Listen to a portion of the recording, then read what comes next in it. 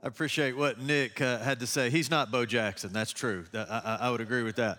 But everybody wants a baseball card. It's been really cool to see how many of you guys have done that, gone online, shared your story, and God's using that. People are reading that, and it's a great way to share the gospel, so very exciting. We are in week 2 of our series, Storied, and so we're taking a look at the parables of Jesus, this master storyteller, but we're also really taking a look and seeing what does God want to do as he's writing the story of our life, and we want to give him the freedom to do that. You know, here's the thing. I entitled today's message, we're going to be in Luke chapter 15, by the way. Luke chapter 15, I've entitled today's message, Everybody Hates a Cliffhanger. And I don't know if you do, but I do. Man, Amy and I just finished up second series of this Netflix series that we're watching. I'm not telling you what it is because you'll think way less of me. But it ended, and it's going to be like a couple months where they come up with season 3. And I'm like, are you serious? Like all these characters, I'm like super into all these characters, and like it just ends. I need to know what happens, right? It was funny, I shared that in the first service. I got back to my office, and my niece, she said, I know what you're watching. She called the series. She picked it out too. So anyways, but I sort of hate a cliffhanger, but we're going to see the ultimate cliffhanger today as Jesus tells this story. It's going to be some really cool reasons why he leaves it that way. So let's pick up in Luke chapter 15. It's where Nick was last week in week 1 of this series, because in Luke chapter 15, Jesus tells 3 stories right in a row. He tells the story of the lost sheep, he tells the story of the lost coin, and then he tells the story of the lost son, or the prodigal son. But each of these 3 stories, the audience is the same. And so here's the audience, Luke chapter 15, verse 1. I want us to take a look. We see who the audience is, and that's going to help us understand the story a little bit more when we understand the audience. Now, look at verse 1. It says, now the tax collectors and sinners were all gathering around to hear Jesus, which is a fascinating thing. People that were far, far from God, who were outcast in the culture, they just drew near to Jesus and found just acceptance there, grace and mercy and truth there. Now, verse 2, but the Pharisees and the teachers of the law muttered, this man welcomes sinners and eats with them. And so in the next breath, you have the spiritual insiders, the Pharisees, the scribes, the people that thought they were right with God because of all of their knowledge, because how they understood and applied all the traditions and all the laws. They thought they were right with God, but Jesus is going to expose them and show them that they are just really, really far from God. What's fascinating is what they said they thought was a diss on Jesus was actually true, that he does eat with sinners. And so it's interesting that we see that. Now let's look on down at verse 11, and let's take a look at this third story just for a few minutes this morning. And for those of you who are watching online, we are just super glad that you're worshiping with us this morning. Let's look at verse 11. It says, Jesus continued, there was a man who had 2 sons. And right there you said, I know this one. Like, I know this one. I know this story. And so do I. It's really not about knowing this story. It's really about seeing another facet of this story that we've never seen before, because in this story, the story of a prodigal son, you're going to see yourself in this story. People say, well, which brother are you? Are you the younger brother or are you the older brother? And I say, both of them. Just depends upon the day.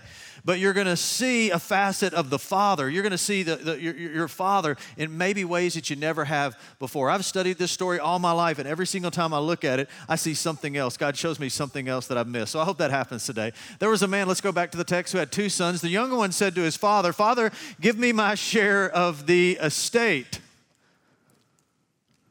Just let that sit a little bit. Can you imagine one of your children coming to you and just saying, just really getting sick and tired of waiting on you to die, ready for you to move on so I can have what's coming to me. I will confess I've said, not that to my father, I have said, I wouldn't want your boat, please take care of it when you die, but I don't want my dad to go. I haven't done that. But it's just such an arrogant statement. I mean, we can't even get our mind around the audacity for a younger son to say, hey, I want what's coming to me. I want it now. I could care less about you. I just want your stuff. Well, that's tough, isn't it?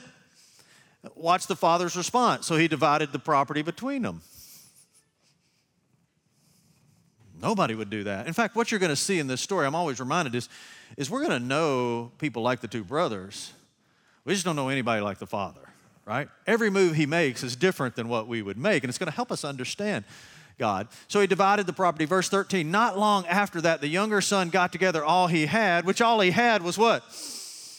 what the Father had given him, right? So he got together all that he had and he set off for a distant country, and there he squandered his wealth in wild living. Like, he sets off for a different country because he's going to just live a rebellious life, and he thinks he's going to be out of sight of who? His father, right? Again, it's like playing hide and go seek with a 2-year-old. They just hide in the center of the room, cover their face. They think you don't see them. That's kind of what we think sometimes when we think we're hiding from God. After he'd spent everything, there was a severe famine in the whole country, and he began to be in need. This reminds me of a very important principle. God will do whatever is necessary to turn the heart of his children back to him. And he does it in this story. There's a severe famine in the whole country, and this boy began to be in need. He's starting to experience brokenness, right? Which is not a bad thing. So he went and hired himself out to be a citizen of that country, and the person that he's working for sent him to the field to feed pigs. Now, again, we're familiar with this story, but if we were listening to Jesus tell this story and the audience that was around, they would have been appalled at this. Like, this is the worst possible job imaginable for a Jewish boy to be working with pigs, unclean animals. So he longed to fill his stomach with the pods that the pigs were eating, but no one gave him anything to eat. So what do we see? We see this young man who is setting out, right, to he thinks experience fullness, right? Because fullness or pleasure or excitement we think is always out there, but he's experiencing brokenness, right? He's in a desperate situation. When he came to his senses, I love this. He said, how many of my father's hired servants have food to spare, and here I am starving to death? He said, I know my dad. I know all that my dad has, and he's got people working for him tonight that are throwing food away because they have more than they need. Now, I just want you to do me a favor. I want you to hold that line. When the young man says, how many of my father's servants have more food or have food to spare? This is what he didn't know about his dad yet. He didn't know that his dad also had grace to spare. And we're going to see that in just a few moments. So he says, I'll set out and go back to my father and say to him, he's rehearsing his speech, Father, I have sinned against heaven and against you. There's never any reconciliation between us and God until we admit what the real problem is, and it's always our sin that has separated us from God. So he's not justifying it any longer. He's identifying what it is that is the barrier between the two. I'm no longer to be called one of your sons. Make me, this is to me one of the most important phrases in this text, make me like one of your hired servants. What does he say at the very beginning of this parable? Give me my share of the inheritance. That's kind of the heart of rebellion, isn't it? Give me, give me, give me. The heart of true discipleship is, Lord, I'm ready for you to make me into what you want me to be, right? Make me into one of your servants. So he got up and went to his father. I love this. But while he was still a long way off, his father saw him and was filled with compassion for him. And he ran to his son, and he threw his arms around him and kissed him. Remember what I said a few moments ago? You know people like these two brothers, but you don't know anybody like this father. A boy who said, Dad, I wish you'd just go ahead and die so I could have what's mine. The father goes ahead and gives it to him. He spends all of that in wild living. And yet, the moment that this boy turns with just a seed of repentance, he just spins and turns back to the father. How does the father know he's coming back? Because he's doing what? He's watching for him. He's looking for him. Can I just tell you something? Are you beginning to see more of the heart of our God? He's watching, and then he runs. The father runs, which again for us, we think that's kind of cool, but we don't really get the full significance of that. In this first century culture, in an ancient culture, the patriarch, the father, would never humble himself and pull up his robe and run in the direction of this rebellious son. He would never do that. And this is sort of a big part of this story, because in the religious world for them, it was all about what they needed to do to get to God. There was never a concept of God doing something to come to us. The son said to his father, I've sinned against heaven and against you. He's not rationalizing, he's not justifying it. He admits freely the cause for his separation, which is his sin. I'm no longer worthy to be called your son. The father interrupts him. He doesn't even let him finish his spiel, right? Which gets to the heart of our Father. But look at verse 22. But the father said to his servants, quick, bring the best robe and put it on him. I want to stop right here for just a second. Please, those of you who are watching online, I want you to hang with me for a second. This is a powerful statement, and I really believe this. I really believe that if you and I could understand the weight of what is happening here, it would radically change everything about our life. It's that good. The father says what? He says, bring the best robe. So I want to ask a question. That's one of the great ways to study the Bible. Ask questions, right? Who had the best robe? The father had the best robe. So in essence, what is he saying? He's saying, bring this boy what? My robe. Bring him my robe. And so to that we think, well, that's cool. Let's go a little bit deeper. This parable is painting a spiritual picture. It's helping us understand spiritual realities that are a little bit confusing for us. This parable is painting a picture about what happens the moment that we repent of our sin and trust completely in Christ. Then we receive a robe of righteousness. We receive the very righteousness of Jesus Christ. Is that a powerful thing? So that's what happens is we trade in our unrighteousness for the very righteousness of Jesus Christ, and we are covered in His righteousness. Is that a powerful thing?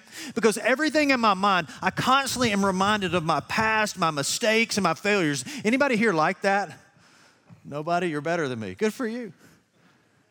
But the truth of Scripture is that we are covered in the righteousness, the robe of the righteousness of Jesus Christ. That's how God sees you if you are in Christ, or that's how God could see you if you'd let Him cover you. Isn't that fascinating?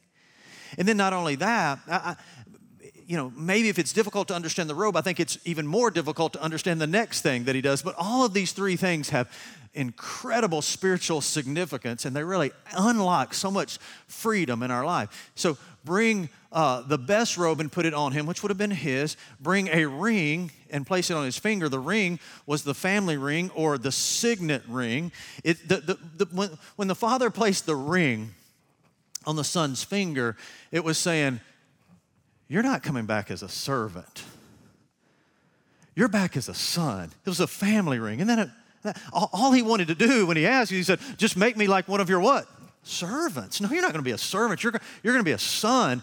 And the signet ring also, listen, in the ancient culture, there wasn't any kind of a business deal. There weren't any legal proceedings. Nothing of any significance was able to transpire without the signet ring. I mean, this patriarch would have been able to settle disputes, buy land, right? End conflicts with his signet ring, because that was his authority, was able to purchase land, didn't just on the promise of what was going to come, the payment was going to come if they saw the signet ring. It represented his authority, right? I always tell people there's a difference between power and authority, right? If you're going to go home today, watch the Titans first football game. Again, the best way to understand that, the players on the field have power, but the skinny guys in the black and white have authority, right? That's true, isn't it? Right? I mean, some little skinny guy throws a yellow flag, and then these massive men walk backwards in the direction he's telling them to go because he has authority. Let me tell you something. Here's the thing about the ring. It doesn't just say you're in the family. It says you have authority, God's authority to walk in victory, in power. You don't have to be a slave to sin anymore. You can find freedom from that which has held you back. You don't have to be a slave to anxiety and fear and discouragement. You can have authority to walk in a whole new level of freedom. That's what the ring brings. Bring the robe, bring the ring, and bring the sandals. The sandals were given to free men and free women. Slaves didn't have them because if slaves had shoes, they might run. You gave shoes in the ancient world as a sign of freedom. Isn't that significant? Isn't that what Jesus wants for you and I? Freedom. But that's the last thing we think. Verse 23, Bring the fatted calf and kill it. Let's have a feast and celebrate. I got in such trouble. I remember preaching this. I was so excited. I was a 21-year-old guy preaching one of my first sermons, and I got to this point. I was just fired up, and I said, we serve a God who loves to party. And this dude grabbed me after church. I remember this old guy. He pinned me up against the wall. He said, don't ever say anything like that again. I said, what did I say? I thought I'd cussed, or I didn't know what I said. He said, God loves to party, all the connotations that come with that. And, all right, I get your point. The point I'm making is in these three parables in Luke chapter 15, in every single one of them, when something is found, our God celebrates, right? He celebrates. You see, maybe you didn't grow up with an understanding of God like that. Bring the fatted calf, kill it. Let's have a feast and celebrate. For this son of mine was dead. He's alive again. He was lost and he's found. And so they begin to celebrate. Verse 25, meanwhile, here goes the music changes. Let's come to a close. Let's take a look at this. Meanwhile, the older son was in the field. When he came near the house, he heard music and dancing. I mean, he comes back from the field and there's a party going on. The whole community has turned out for this celebration and he doesn't know what's going on. I mean, you think about that. He should have been the one that was putting all the preparations together, yet he has no clue. In fact, he asked. So he called one of the servants, verse 26, and asked him, what's going on? The servant says, your brother has come, and your father has killed the fatted calf because he has him back safe and sound. Take a look at this. But when, verse 28, the older brother became angry and refused to go in. Would you underline that if you have your Bible open? He refused to go in. He doesn't take advantage of what could have been his. So his father went out. Again, here's God doing what? Coming to him. Do you see that? Isn't that cool? Continuing to pursue him. And he pleads with him. So the father went out and pleaded with him. Pleaded with him to do what? To come in. To enter into this celebration. Take your place as my son. But he answered his father, look, all these years I've been slaving for you. So this tells us a lot about his mindset. Everything he was doing for the father, he wasn't doing it out of love for his father. He was doing it out of obligation for his father. He was trying to earn something from his father, you see? And then watch how this changes. But he answered his father, look, all these years I've been slaving for you and never disobeyed your orders. That's delusional, right? Yet you never gave me even a young goat so that I could celebrate with my friends. He got prime rib. I got nothing. Look at verse 30. This is so powerful. But when this son of yours, he doesn't say my brother, right? That's interesting. He just sees him as dead to him, right? That gives us a lot. That tells us a lot about his heart, doesn't it? But when this son of yours has squandered your property with prostitutes come home, you kill the fatted calf. Now we learned something different here. Like we get another facet of the story. The older brother gives us another detail about what the younger brother was doing. He says, this son of yours, not my brother, this son of yours squandered all of your money, and he did it with prostitutes. Now, the earlier part, it just said he spent all of his money on wild living. Why does the older brother say that? Well, I think there's a couple reasons for that. It kind of gives us a heart that he was checking in on him, like building a case, but wasn't really concerned about rescuing him. But another thing I think he's saying is, listen, that's a point of no return. Like, right? I mean, doing what he did, you don't forgive that, right? I mean, going and throwing a couple parties and living a little crazy, but then spending everything that you had on prostitutes, that has crossed the line. And nobody comes back from something like that. I believe there are a lot of people that are held hostage today because they believe they have crossed a line that they can never return from. It was an abortion earlier in your life. It was some of you that are watching right now that are incarcerated, and you're watching this service from your cell, and there are some of you who have taken another person's life, and that's why you're where you are, and maybe for the rest of your life. But what's even worse is the enemy is sharing a lie to you to say you have crossed over a line that you can never return from. That's not true. You see, no one, this is what the older brother didn't know. There's not anyone in this room, can you look at me? There's not anyone watching online. There's not anything that you have ever done in your life that is out of reach for the grace and the mercy of our God. Is that good news? That's great news. But it's what the older brother didn't know. Like, that's why he brings up the prostitutes. That's clearly over the line, right? Now watch this. Listen to the father's response. Again, I always say this when you study this. You know guys like these two brothers. Sometimes people say, Pastor Brady, which one do you relate to? The younger brother or the older brother? I say both. It just depends on the day, right? Verse 31, my son, the father said, you are always with me. I love this line. And everything I have is yours. He didn't know that. Do you understand this truth? Most people who are followers of Jesus Christ don't know that. They don't know all that we have access to through our relationship with our God.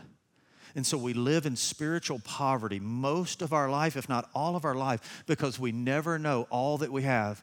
Listen, everything you need to live a life beyond what you could even dream, you already have available to you through your relationship with Christ. It is growing in your understanding and growing by faith so that you can take hold of all that God has for you. You see? That's why the Father says, everything I have is already yours, but we have to celebrate and be glad because this brother of yours was dead and is alive. He was lost and he's found. And then the parable ends. Like it's a cliffhanger. I'm like, no. Please tell me that he comes in. Please tell me that the brother says, you're right. I'm sorry. I'm just as guilty as my younger brother. Forgive me. He comes in and both of them are celebrating. I want to know it ends that way, but it just ends. It's like the ultimate cliffhanger. And to that, I'm like, Jesus, this was such a good story. And it had the potential of being a great one, but you didn't finish it. Or did he? Maybe the cliffhanger was intentional. In fact, we really know how the story ends because the people listening to the story, the Pharisees and the scribes, we know exactly what they did. They killed the storyteller. They didn't come in, right? Aren't they the ones, you understand the point, can you not? Aren't they the ones that yelled, crucify, crucify, just a few months later? They killed the storyteller. But what Jesus is doing before this is he's looking right at these folks that think they are right with God because of their performance. And he's saying, what's your next move? But here's the real issue. Let's bring it right down as we close. Let's bring it right down to us. How will the story end for you? Because maybe for some of us today, our life is sort of in this cliffhanger moment. And how's the story going to end? Is it going to end with you on the porch or with you in the house? You see, there were two brothers, right? One was a rebel, one was a rule follower. One was restless, one was resentful. One was full of lust, one was full of law. One stayed home, one left home, but neither one of them were at home because they didn't know their father. They didn't love their father. One murdered his dad, the other murdered his brother. But here's what they had in common, these two brothers. They both believed a lie. It was just a different one. You see, here's the fact. The first brother believed this. The younger brother believed this, that Father, you are withholding something behind your back. The good stuff is out there, and I've got to go because pleasure, satisfaction, fullness, it's all out there. And most people believe that. Do you hear me? Most people believe that. College students, I love getting a chance to speak to you. High school students right here on my left. I know what it's like to be where you are. I know you think, I can't really believe that. I do. It seems like yesterday.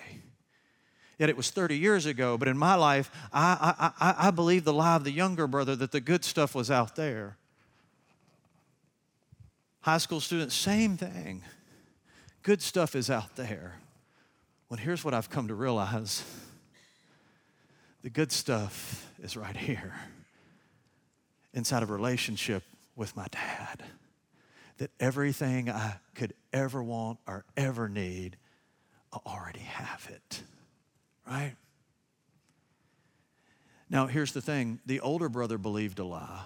It was a different one. He believed that his standing with the Father, watch this, he believed that his standing with the Father was based completely on his performance. In other words, the only way he will ever love me is if I deserve his love through my performance and my achievement, and he lived his life as a slave. You see, I've been there too.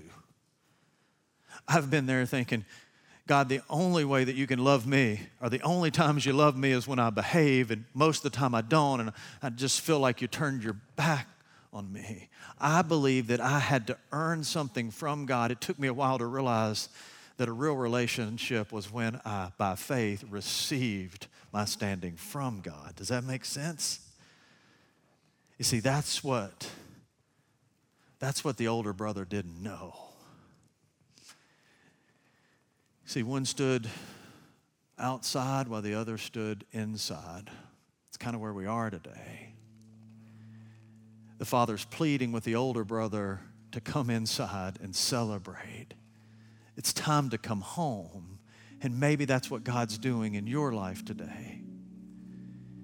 You see, here's what the younger brother found out. Remember when he said, I tried to draw your attention to it? In my father's house, his servants, there's food to spare. But when he turns with all of his guilt and all of his shame, when he turns in repentance and comes home, what does he find out? He finds out from his father that there is grace to spare. And I just so, in these closing moments of this service, I so want you to understand that about our God. That no matter where you are and no matter what you've done, there is grace to spare if you would receive it. But here's why it's so hard. Listen, the irony of forgiveness is this. Forgiveness from God is not for those who get their act together. It's for those who finally admit that they can't, and they surrender to the King. And God begins to change them one step at a time. That's what the brother does. You know, in just a few moments, we're going to give you a chance to respond. In minutes from now, we're going to give you a chance to respond. And remember what I said, that the two brothers had a lot of differences, but they had one thing in common. They both believed a lie. For some of you, this idea of coming into a relationship with God, going public and being baptized, which in a sense is coming into the house, getting off the porch, coming into the house, and taking your place at the celebration. But here's what you'll say, or here's what you'll think.